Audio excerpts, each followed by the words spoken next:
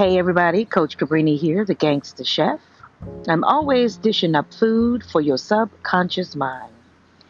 Yes, it's the end of March. Can you believe it? Time is flying so much, I cannot believe that March is already over.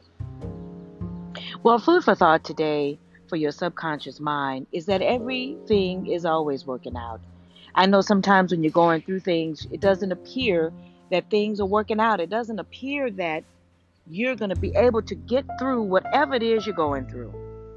Well, most times when I'm sharing information with you, it's always because I've actually gone through things and I can give you the food for thought that you need to keep yourself going and growing. So while you're listening to this, maybe you're walking, maybe you're driving, I want you to know and listen to and put this in your subconscious mind. Everything is always working out, no matter what. It is always working out. So remind yourself to tell yourself that. Tell your inner self that everything is always working out.